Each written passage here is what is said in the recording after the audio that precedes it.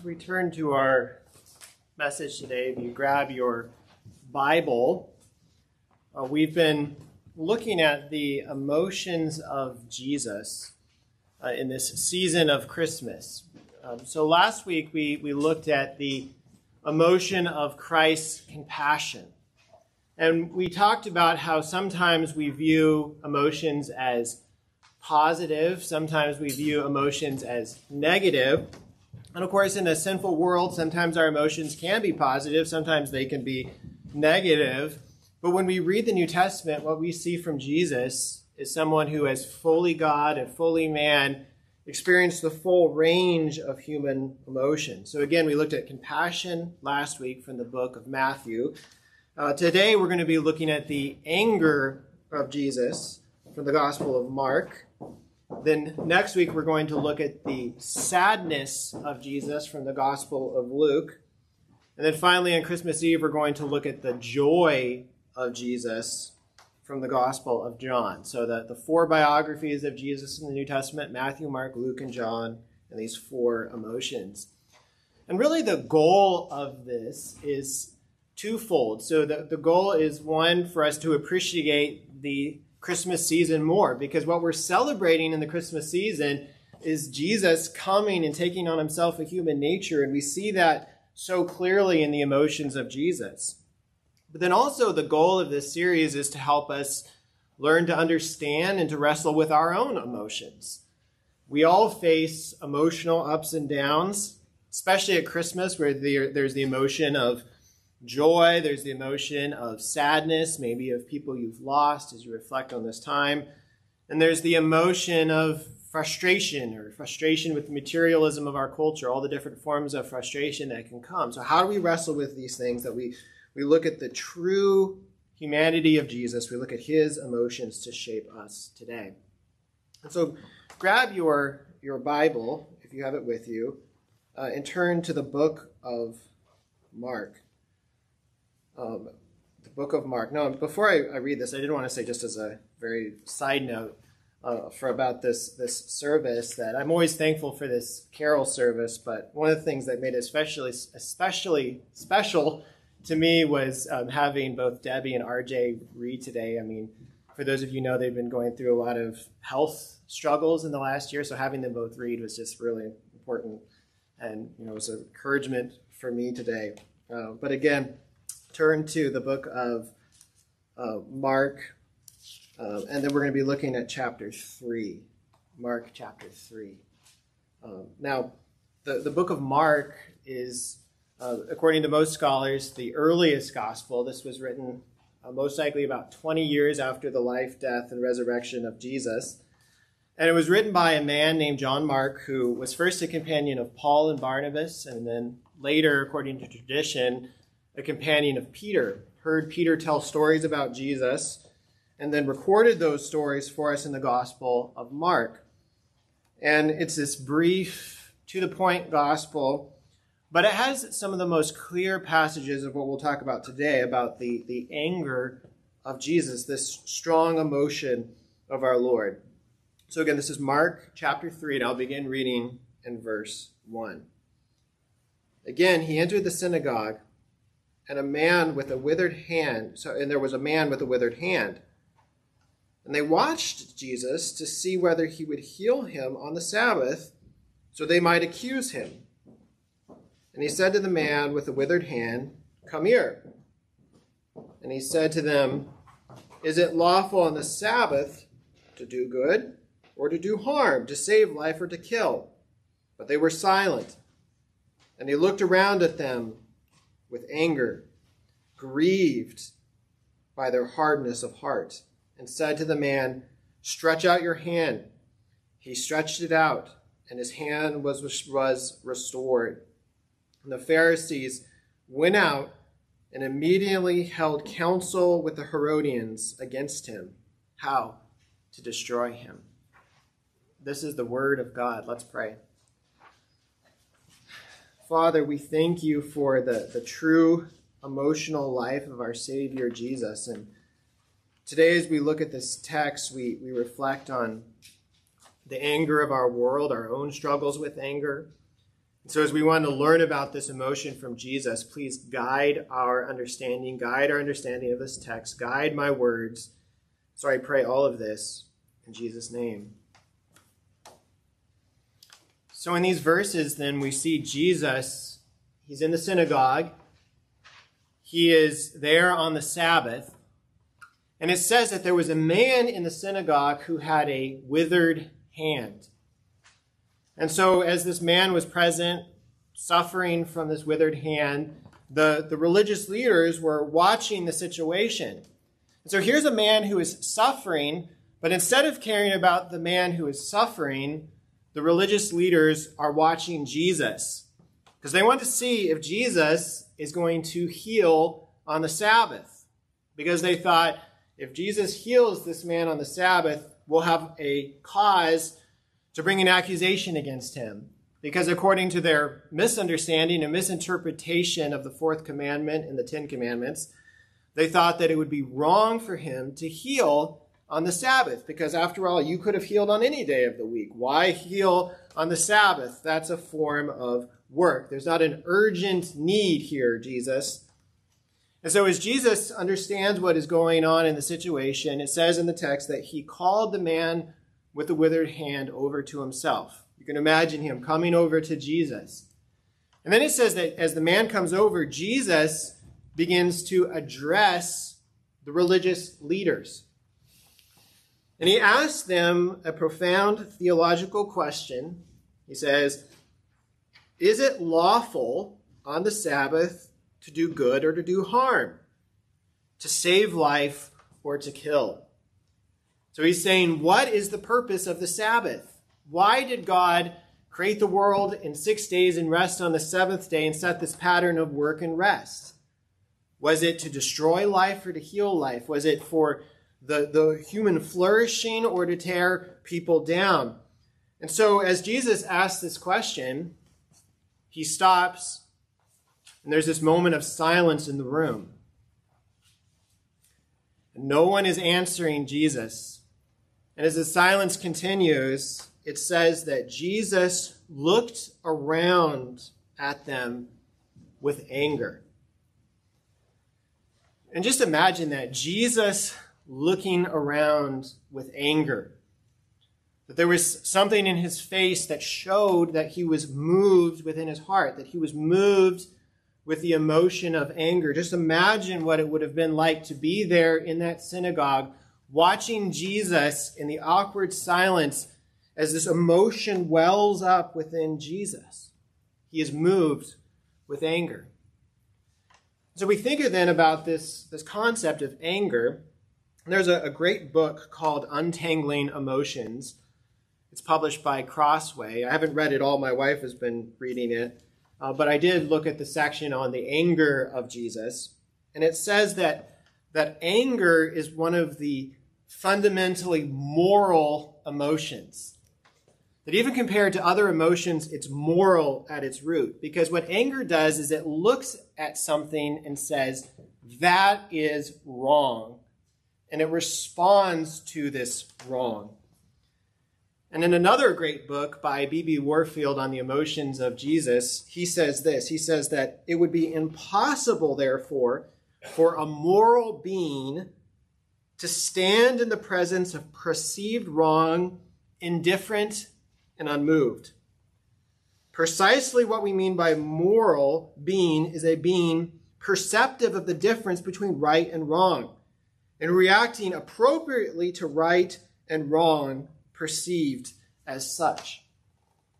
And so what that's saying is that what anger does is it looks at something that is perceived as wrong. Now, obviously, sometimes as sinful people, we perceive things in a selfish way, in a wrong way, that our anger can so often be unjustified. It can be this unrighteous anger. But yet anger, as this fundamental human emotion, is this response of a moral creature to moral evil, to something that is wrong. It's saying this is wrong. And that's what is happening with Jesus here. He sees what is wrong.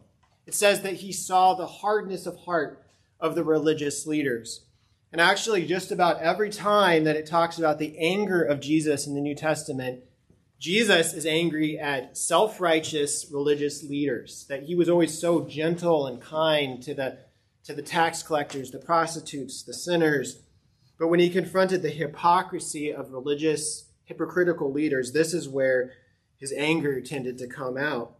And what he's doing is he's seeing the hardness of heart towards this man with the crippled hand, with the withered hand. And Jesus is saying, this is wrong. This hardness of heart is wrong. The self-righteousness is wrong. This is not the way that it should be. And so he is moved within his heart. And I think that as we reflect on our own lives, that this anger of Jesus that we see here in the text is important for us in two ways. And so first, this anger of Jesus challenges our indifference. Because often we can think about the problem of anger in our culture. And yes, there is a problem with anger. We see so much anger in media or in politics or on social media. And we think about how much anger can motivate evil in our world. But there is an equal problem, and it's the problem of complete and utter indifference to the reality of evil and injustice, where we see something that is wrong and we're so hard in our hearts that we don't respond to real evil in the way that moral creatures should respond, that we are cold, we're unmoved, we don't feel anything. And so part of the challenge here then is for us to pray for hearts that are soft. Not that we would pray for an anger problem, that's not what we're praying for. But we're praying for hearts that when we see evil, that our heart responds in a way that is true for a moral creature created in the image of God, where we see injustice against people created in the image of God, and we feel that injustice, that we are moved by the sight of evil in the world. And so this is a challenge to our indifference. But this anger of Jesus here is also a comfort to those who suffer. And especially a comfort for those who have suffered abuse or injustice in different ways. Because maybe even some of you have suffered abuse, physical abuse or spiritual abuse or sexual abuse, or all the different forms that abuse comes in, and you reflect on the pain in your life and the fallout of that in your life, and you wonder, what does Jesus think of the abuse that you have experienced? Is he indifferent? Is he uncaring? Is he unconcerned? What is his emotion? And what we see here is that Jesus, he is moved by the sight of injustice, that he is angry with this holy, righteous anger at the one who perpetrated the abuse in your life. And this anger that he experienced in his true humanity is also a reflection of the divine anger, according to his divine nature, that God himself, according to Scripture, it's not this fleeting emotion of human anger, but yet it says in Scripture that God burns with this eternal, righteous, holy opposition to all that is wrong and all that is evil. It says in Scripture that one day Jesus will return in glory and that he will tread the winepress of the wrath of God. And it says in Scripture that Jesus, when he judges the world, will hold those accountable who have committed these terrible things. And of course, that's a warning then as well, even for us as we think about the injustice that we perpetrate against others, that Jesus is not indifferent, that he takes it seriously, that he is moved, that he is filled with this holy, this righteous anger, this opposition to all that is wrong and contrary to his nature. So again, this challenges us, it comforts us, it also warns us. But look again at your Bible at verse 5. So look again at Mark chapter 3, verse 5. It says that Jesus looked around at them with anger, and then it adds something else. It says that he, with anger, grieved at their hardness of heart. And so you could say that the source of the anger of Jesus was his sight of this injustice, of this hardness of heart among the religious leaders.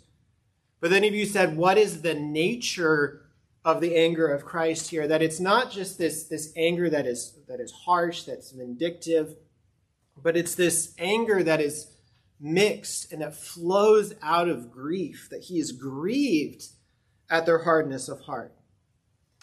And this is exactly what we see from Jesus elsewhere in the New Testament. There's this famous passage in the Gospel of John, chapter 11, where Jesus' friend Lazarus is sick. And so Lazarus' sisters send word to Jesus. They say, he's sick. Come quickly to heal him. But then it says that Jesus intentionally delayed so that he could display his glory and his authority and his power over death. And so he waited until Lazarus died, and then he went. And as he shows up, people are mourning, people are crying, people are upset. And this is what it says in John chapter 11, beginning in verse 32. It says, "Now when Mary came to where Jesus was and saw him, she fell at his feet, saying to him, 'Lord, if you had been here, my brother would not have died.' And when Jesus saw her weeping, and the Jews who had come with her also weeping, he was deeply moved." And when we see that phrase, deeply moved, we can miss it in English, but in the original language, in Greek, this word can also be translated, he was angry. He was indignant. Even in the ESV translation, there's a footnote that'll take you to the bottom, and it says that he was indignant. And so you look at that and you say, wait a second, Jesus was indignant? He was angry? What was he angry about? And I think as we reflect on that, we can see that he was indignant, and perhaps indignant at the unbelief. That as much as he had done, that people didn't trust him. They didn't trust his authority over death. They didn't trust his sovereignty. They didn't trust his plan of why he was late. It wasn't an accident that he was late, that he felt moved with indignation. But then also I think it was indignation at the reality of death. That death is not the original design. Death is the great enemy, that he's confronting death and that he is angry at the reality of death, that he is indignant at the reality and the suffering that this is causing. And so then it says that he was indignant, he was troubled in his spirit, and he said, "Where have you laid him?" And they said to him, "Lord, come and see." Jesus wept. And that's the shortest verse.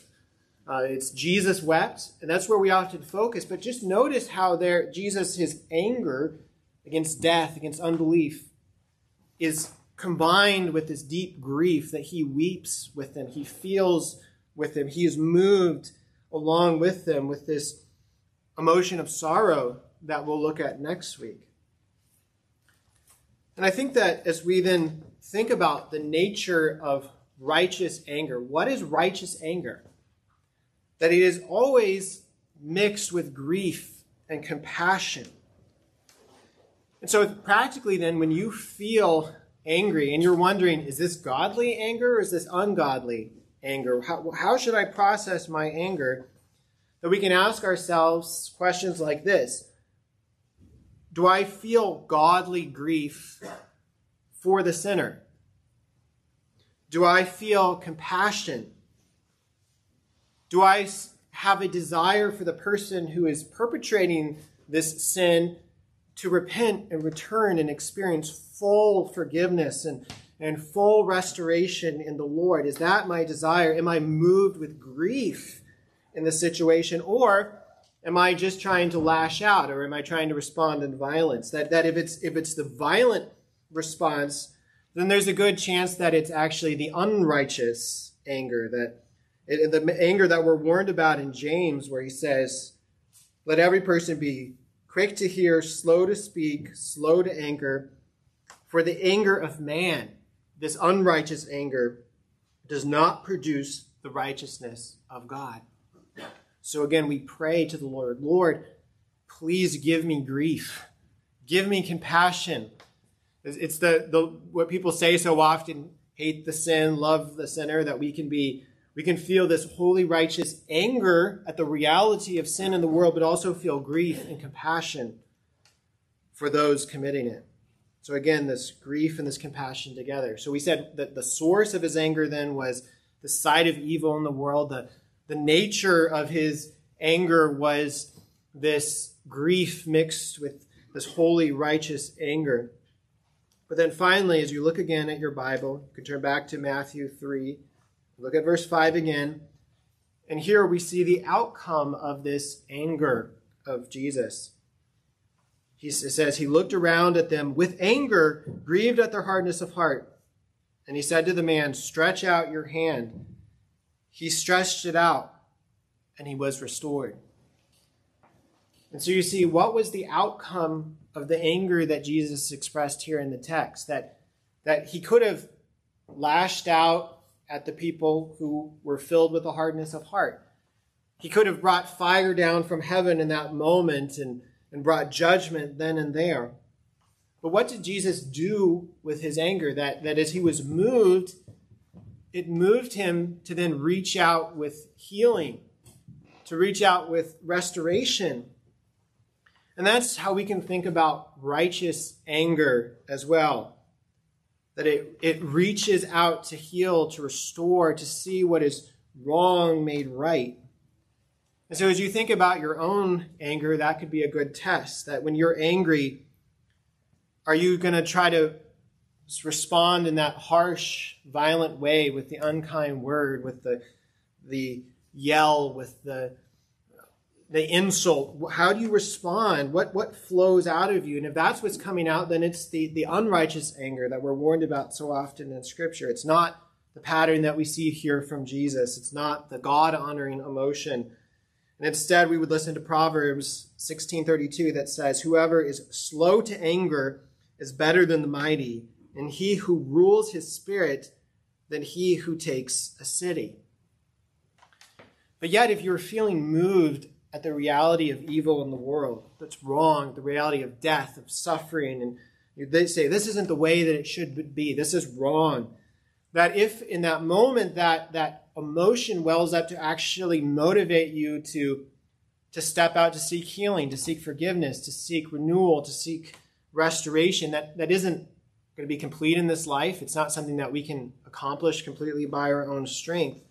But that's then the kind of anger that is the righteous anger. It's the anger of Ephesians 4, verse 26. It says, be angry and do not sin. Do not let the sun go down on your anger, that it motivates this righteous action. It motivates us to step out to seek healing and renewal. And ultimately, that's what this whole service has been about. I mean, this is a lessons and carol service. Remember, I said a moment ago that God is a God of anger, of wrath. We see that over and over again in the Scriptures where it'll attribute the emotion of anger to the Lord.